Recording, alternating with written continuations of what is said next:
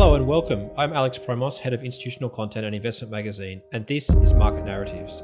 This show is a series of unorthodox conversations with thought leaders influencing the world of fiduciary investors. For more related insights and analysis, please remember to check out our website, investmentmagazine.com.au, and subscribe for a free email. And with that, please enjoy this week's episode.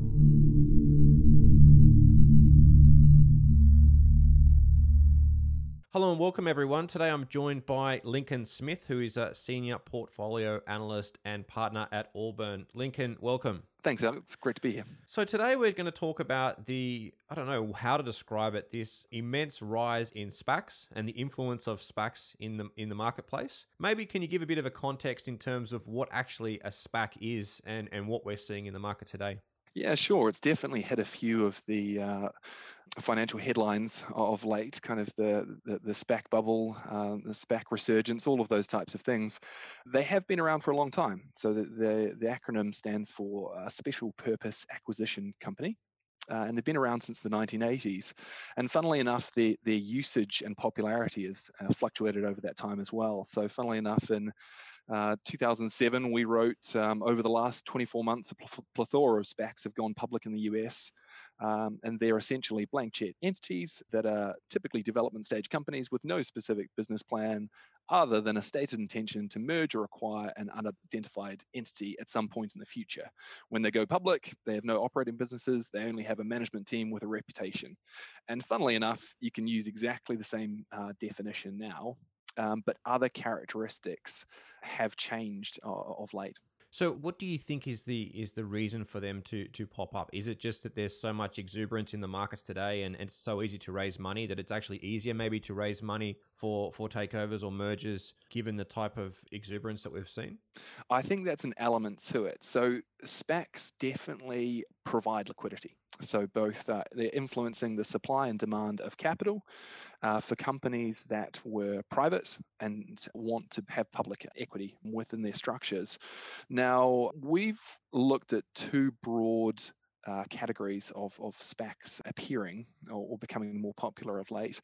There is the reverse merger, and these companies forming a SPAC with the assistance of the investment bank to reverse their own company as a means of facilitating an IPO. So it actually ends up looking very similar to an IPO once it's down the track and the whole business combination has been consummated. But it means there are a couple of crucial differences that have emerged because of that. So if you look at the Uber IPO 2019, I was going to say last year, that was originally talked about with a market cap of 120 billion. And then once it actually IPO'd, I think it was closer to something like 70 billion. So there was a decent amount of disappointment there as to the actual price or capitalization for that business.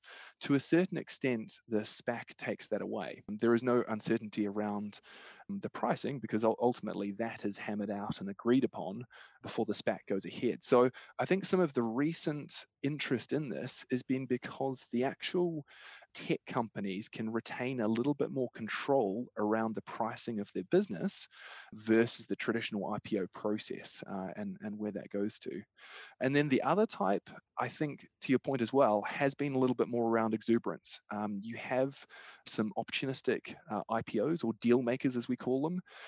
They might be traditional private equity funds. It could be an ex-business CEO that has a good name in the area. It could be an activist hedge fund. They are essentially building up war chests and going out to find companies to bring public. Are they bringing multiple companies into these SPACs, or is it typically just a one company to a SPAC? It's typically one company, but there has been various SPACs that have been multiple business combinations. So, for example, there was one with Owl Creek, mid-market lending, Dial Capital, who owns portions in alternative managers, and a SPAC formed by HPS. And ultimately, they all combined together to form a listed alternative investment manager. And in terms of the cost differential, you mentioned sort of they use the assistance of the investment bank, but does it disassociate the SPAC from the traditional very high fee cost of investment banking to get to IPO? Is this a cheaper approach as well? Yeah, that's a good question. The costs are always quite hard to actually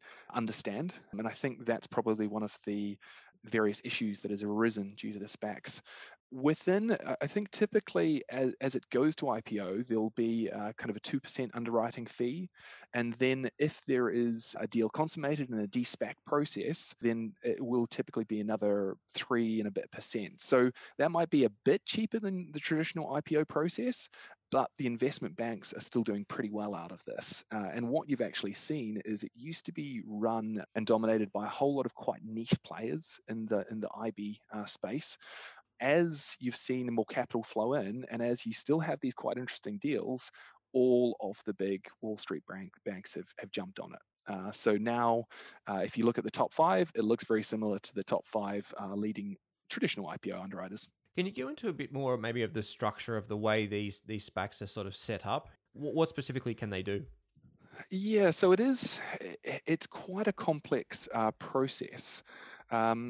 But essentially, there will be a SPAC that is raised, and it will be a particular amount, which can differ. And it will be quite often they won't have a specific target in mind. They will just say we're raising $200 million to go after a particular geography and a particular sector. At which point they can go to the IPO. They will be usually issued at $10 a share, but it doesn't have to be $10 a share. This is one of the things that becomes apparent within SPACs. There's kind of loose rules, but no actual hard rules. And at that point, they can go to IPO where they'll be traded as a SPAC unit. And then a certain number of days after that, you have the option of splitting and trading as a SPAC share or the SPAC warrant. So the SPAC unit will often have a fraction of a warrant associated with it. But then afterwards, they can actually split. So you end up with 3 tradable entities: the SPAC unit, the SPAC stock, and then the SPAC warrant. Now, as the sponsor, and so this could be a private equity or a management team that is seeking to kind of acquire a company, they have the ability to gain about 20% of the kind of resultant equity in the company if a deal is consummated. So that's kind of the massive benefit for them. And it's referred to as the promote. And they'll essentially get a very nominal amount, spend a nominal amount for about 20% of the shares post an actual deal going through. If it doesn't go through, the interesting thing about SPACs is that they have about 18 to 24 months to actually form a business combination. If they don't, the trust gets paid back out. So the warrant's worthless, but your $10 of stock that you paid for can go back to you. In that time, it's actually sitting in short-term treasuries. So that's another element to it. But part of the interest with alternative companies in all of this is that it provides a pretty interesting fee. If you're on the promote side, it provides a lot of complexity from the various units that can be traded, but there's also an element of downside protection should the deal not go through. The deal does get voted on, but of course the manager, the sponsor, already has 20%. So you need less than 50% of the public outstanding shares in order to actually consummate that deal. So a lot of kind of intricacies to it, but that's the general shape of them. So how do the warrants then work in terms of as performance does well, or they buy a company, then people can purchase more shares? How are they worked out? Yeah, so the warrants, when you have the initial SPAC unit, you'll pay $10 for it, and then it might have a particular fraction of a warrant attached to it. That seems to change. It could be a third, it could be a half, it could be a ninth. And then that will provide the option of, there will be a strike price associated with it, and you will essentially be able to buy a stock at $11.50, for example. So it's usually in excess of the IPO price. Now, when it splits, you don't get a fraction of it. You will get a whole warrant, and it will kind of be rounded up. So if it is a third fractional warrant within the SPAC unit, if you were to split those, for every SPAC units you hold, you'd get 1 warrant that would entitle you to purchase a stock at that particular strike price. All of that can vary though. Let's go back to the promote that you talked about. A 20% promote fee, I guess, is really what it sounds like. It's a very high performance fee, and with absolutely no hurdle, it seems like, as well. Is that correct? Yeah, so it is very interesting, and it was one of the problems with SPACs in the past. They did have certainly an undertone of a lack of alignment between their sponsor or those in a management position and the public buying the actual SPAC units. Essentially, they could get 20% for pretty much nothing if a deal was consummated.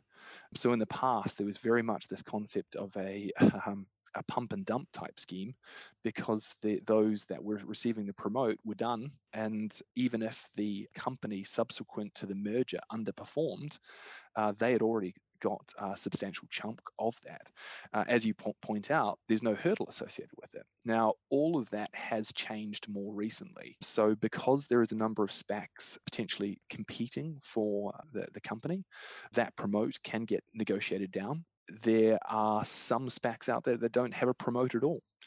They'll be potentially getting their investment funds that already charge management performance fees to invest into the SPAC at a kind of no fees basis.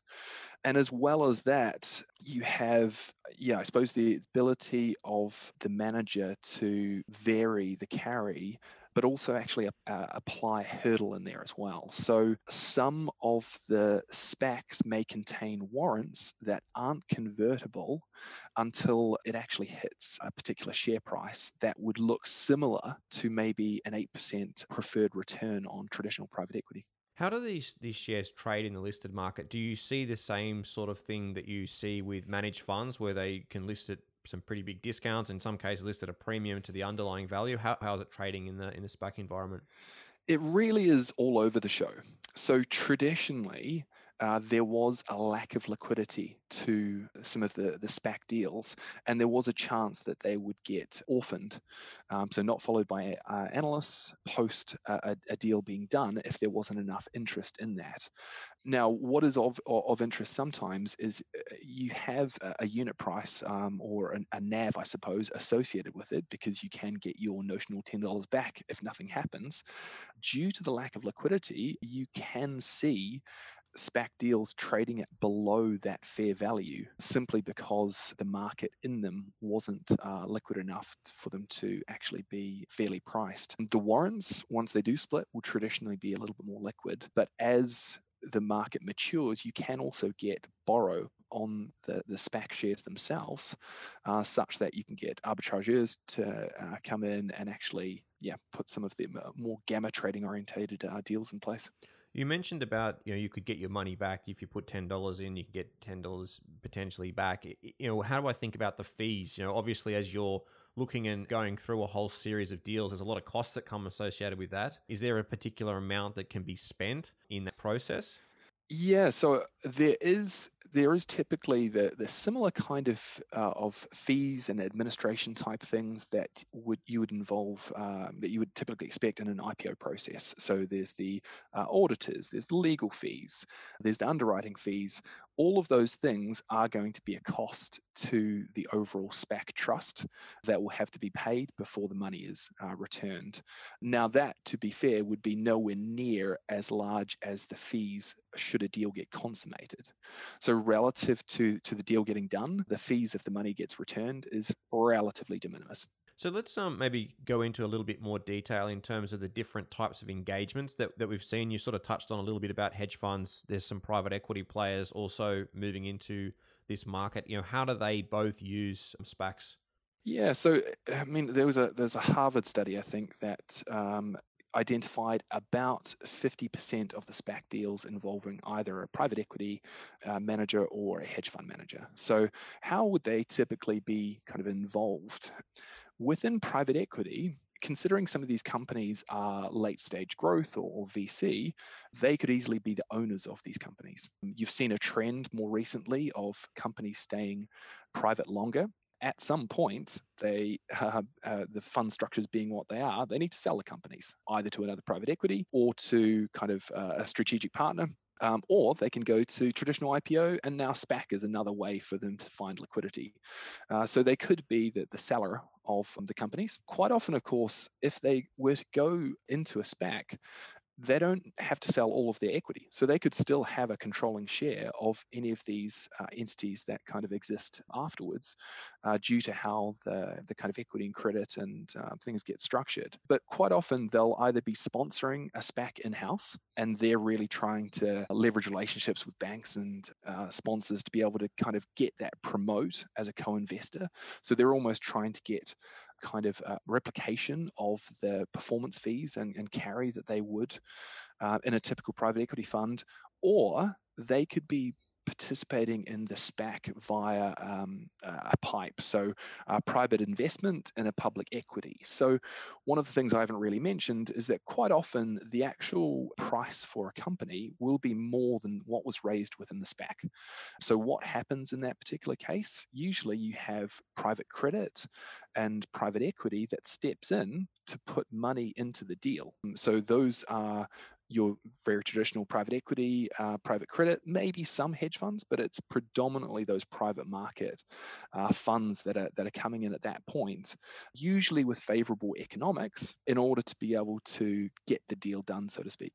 Is that like a line of credit that sits behind some of these deals? So there's a particular maybe amount of leverage that maybe come into the SPAC, or they want to raise 200 million, but they'll also have 400 or 600 million on the side to.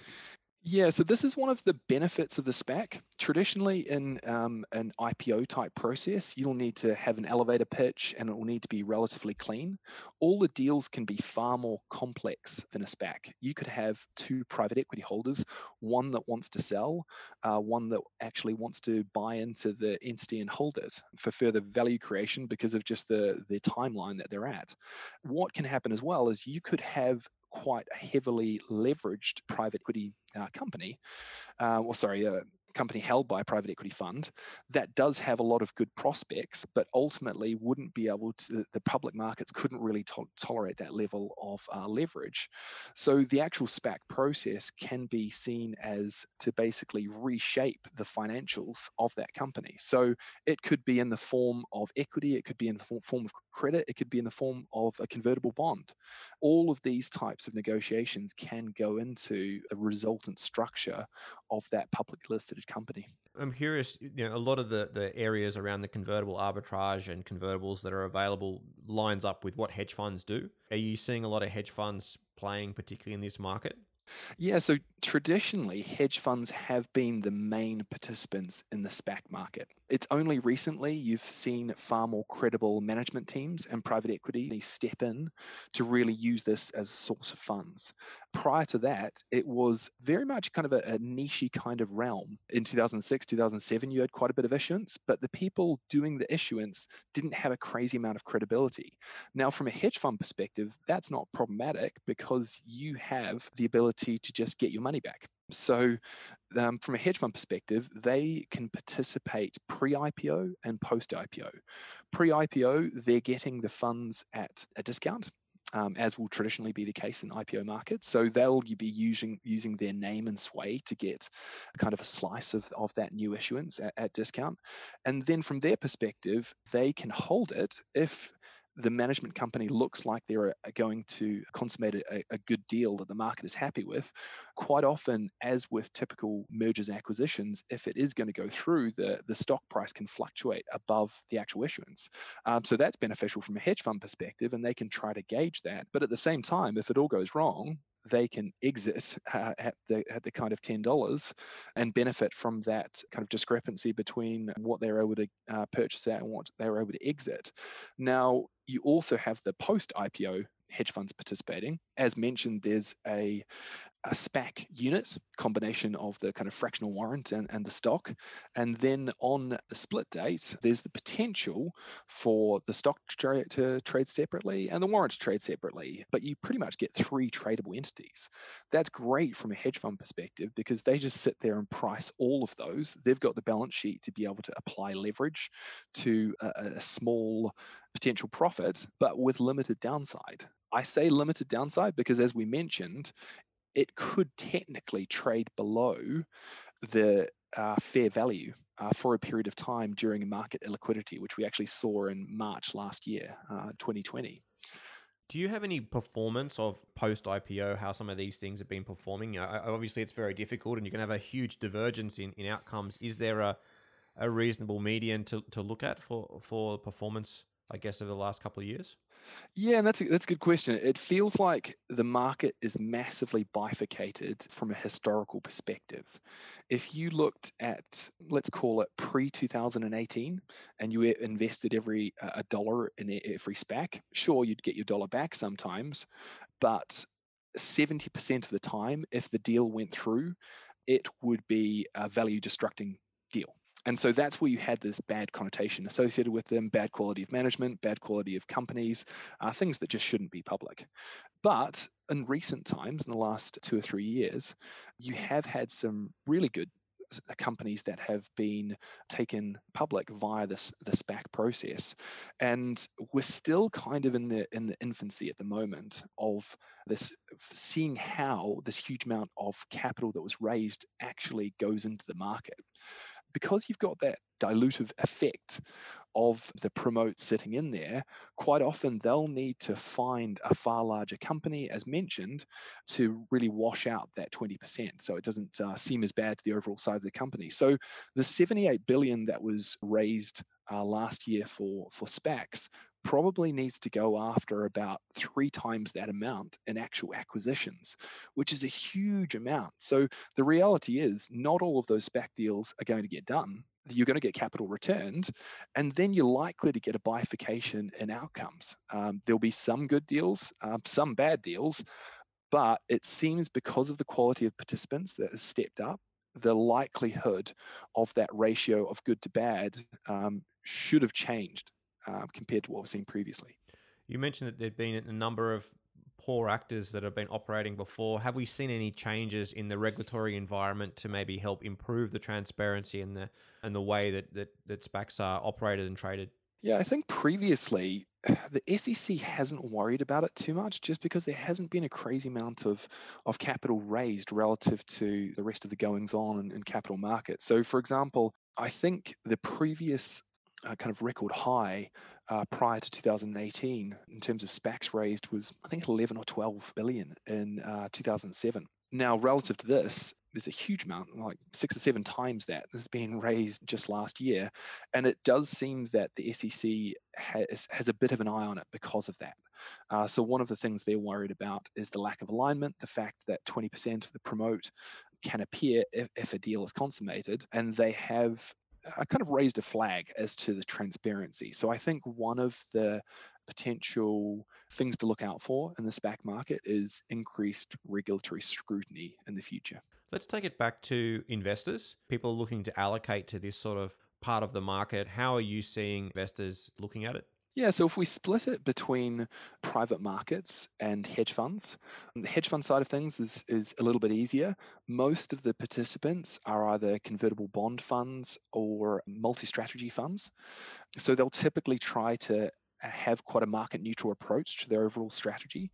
And the SPAC process sits into that quite nicely. So they've participated into this for years and years. Certainly since we've been following multi-strat hedge funds. But now, because of the types of volumes you're seeing, it's playing a far larger role in portfolios. So if you're in a multi-strategy hedge fund, it could easily be in 15 to 20% of SPAC deals, because they just benefit from more volume in the market. Because of this, you've got investors actually asking the multi-strats to carve out SPAC-specific strategies. So of late, there are SPAC-specific hedge funds that you can actually invest into that will kind of carve out that return stream.